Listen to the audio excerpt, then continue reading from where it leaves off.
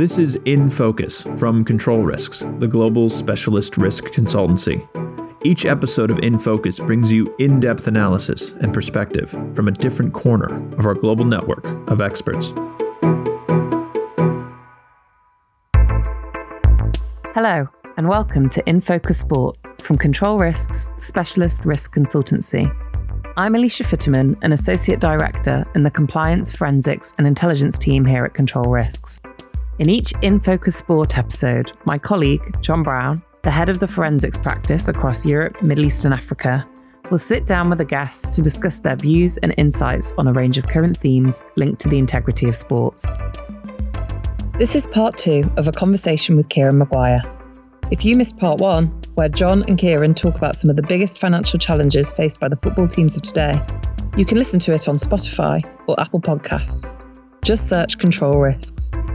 Alternatively, you can listen to it directly on our website at www.controlrisks.com. In this episode, John and Kieran, the writer of The Price of Football and co-host of the popular podcast by the same name, take a look at the various types of investors taking an interest in football clubs across the UK.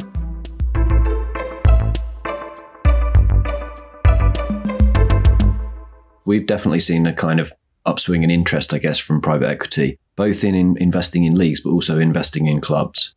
Could you talk a bit more about that? And particularly, how do you think that the expectations of private equity, for example, would differ from your traditional club owner? What are they looking for in return? And when I think about a traditional club owner, I'm getting on a bit. So I think about the local businessman that's earned a bit of money and then buys his childhood club. So things are very different now.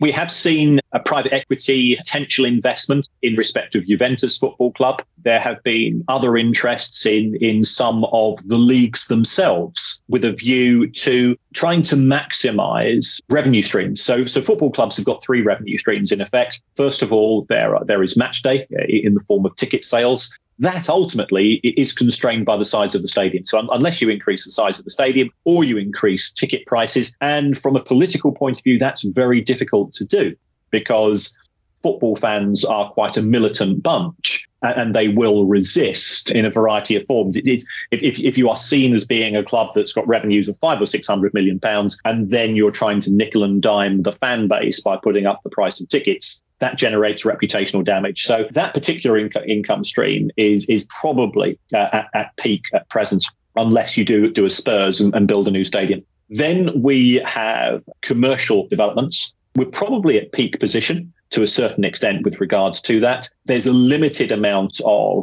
ways that you can use football clubs to advertise products and commercial partners, although we have seen a lot of innovation with regards to that. So front of shirt sponsorship, we now have sleeve sponsorship, we have the LED advertising. I think some of the next things that will take place will be some form of alternative advertising taking place for those people who are watching the matches on TV whilst the matches are taking place. At present, the 45 minutes of football is sacrosanct. Well, I've been to other countries to watch football on TV, and they're now starting to advertise during the match with sort of ticker tapes going at the top and the bottom of the screen. Worth around about just over £3 billion a year is broadcasting. We have seen the traditional broadcast media being very much dominant. We have subscription TV. You've got to give the Premier League some credit for when it was set up in 1992. The negotiators went out to Indonesia, to Nigeria, to Australia, to the US and said, we're the Premier League. We're going to give you the rights to watch football effectively for nothing. The broadcasters said, well, thank you very much. That fills in slots in our schedule.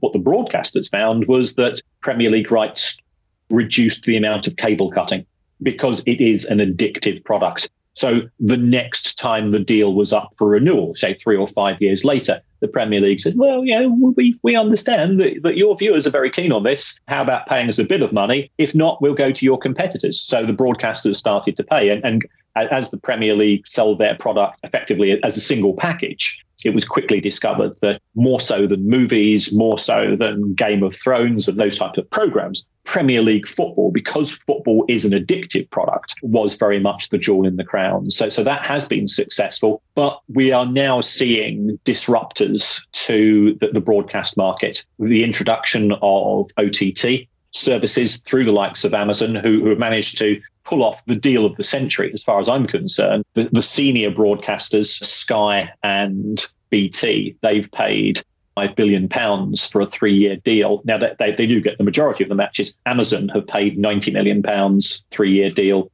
It only gives them 2 sets of fixtures, but those 2 sets of fixtures have been perfectly timed, one of which is at the start of December. When what are people doing? Well, they're thinking of buying their Christmas presents, and the other set of fixtures is on Boxing Day. And what are people doing? Well, they've got bored of Christmas and now they're looking to spend money. Well, you get sucked into the Amazon Prime ecosystem. And speaking as somebody that lives and dies by Amazon Prime, once you're in that ecosystem, you're never leaving. So Amazon, I think, have been very, very canny with the way that they've negotiated this particular package. They've got it at rock bottom price. The Premier League were really keen to have an alternative broadcaster to see whether there is some form of future in perhaps taking the rights in-house themselves and distributing them directly to fans via some of these alternative channels. So I think everybody's perhaps won from this, and it'll be interesting to see where the future of broadcasting goes. But taking ourselves back to private equity, I think they see there's a huge amount of growth in that particular market. The Manchester City owners, the City Football Group, they sold 10% of the City Football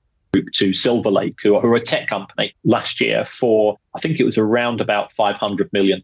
Now, given that Manchester United are the only club that really have a quoted on a senior stock exchange, Manchester United's market cap is around about 2.6 billion. You add on the debt, you get an enterprise value of around about 3.4 million pounds. Now, if you were to ask anybody, what's the bigger club, Manchester City or Manchester United, they'd all say Manchester United. So why have City been sold at such a premium? It's because Silver Lake see the technological opportunities of buying into Manchester City, which is an alternative operated club. It has lots of satellite clubs dotted around the world in Uruguay, Japan, India, Belgium, France, and so on. It's an intriguing business model. In terms of their exit route, I think we might see private equity change and taking a slightly longer term view. We've certainly seen this with the sale of Six Nations, Aviva Rugby, buying into Formula One and so on. I think the potential annual returns might be beneficial rather than sort of the traditional PE route of you're looking for an exit as soon as you've acquired the business. So you talked quite a lot there about maximising the revenue streams that are available in football, particularly those types of investors that are looking to do that. Do you think that's something that's going to be well received by fans, for example? Is it something that will be good for the game overall? No, I think it will go down appallingly with fans, because if I was a shareholder of Manchester United, I would be wanting to take ownership of my individual broadcasting rights. According to Manchester United, it's got 1.1 billion fans dotted around the world. If I could sell to just 1% of those for every home match, and I'm charging them £10 a time, then you start to work out the numbers. And all of a sudden, the existing form of that there is inequality in the Premier League, where the clubs with the highest revenues, we take effectively in English football, we've got what we refer to as the Big Six. These are the 2 senior Manchester sides, Liverpool, Chelsea, Arsenal and Spurs. Those clubs, they average revenues of 500 million sterling a year. The remaining clubs in the division, the median revenue is 150. So there is an existing gap, but that gap would be significantly amplified if PE companies come in and say, well, let's not pretend that there's any form of egalitarianism in football. It's every person for themselves, and therefore we're going to take control and we're going to maximise return for investors. That won't go down well with fans. We've seen a very strong reaction to the attempts to do that with a recent development called Project Big Picture, which was effectively run by Manchester United and Liverpool. It would have increased the gap between the senior, the bigger clubs and the smaller clubs. I think some of the other issues football go in future, well, we've seen the NFL come to London very successfully. Manchester United versus Chelsea taking place in Dubai or Saudi or Riyadh or New York. I can imagine the prices you'd be able to command for those tickets. So the reaction of fans is that they see the potential change in ownership and the removal of the Premier League operating as a collective as sort of the destruction of traditional football in this country to be replaced by something which is perhaps has got the best of both worlds from an investor's point of view, comparing the US system, which is a closed system, guaranteed revenues. But the problem from an investor's perspective is that to buy a franchise in the NFL or the NBA is very, very expensive. And then it becomes incredibly democratic in the sense that ticket revenues are sold, 60% is kept by the home club, the rest is pooled between the other clubs. Merchandise, all the revenues from that are pooled and then distributed on an even basis. The same is broadly true with broadcasting. So that puts some constraints. If you've got a fantastic brand, such as Barcelona, Bayern Munich, Manchester United, Chelsea, PSG or whatever, what you want to be doing is to keeping all of your revenues because you are the brand and still have the stopgap of closed system in terms of no relegation and things of this nature. So I think that's what the investors would be looking for, and there'll be a lot of interest. Manchester United, I think, would be significantly undervalued by the market if that type of change does get greater traction.